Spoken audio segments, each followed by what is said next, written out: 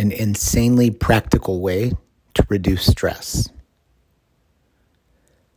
What if I told you that just describing how you're feeling could help you feel better? That's exactly what neuroscience confirms. fMRI scans show brain activity in response to various positive or negative feelings that are evoked by images. And when these volunteers are asked to describe what they're feeling, the emotional part of their brain, which is the amygdala, immediately quiets down. Now, in plain English, that just means that simply saying, "I feel annoyed," for example, makes us feel measurably less annoyed.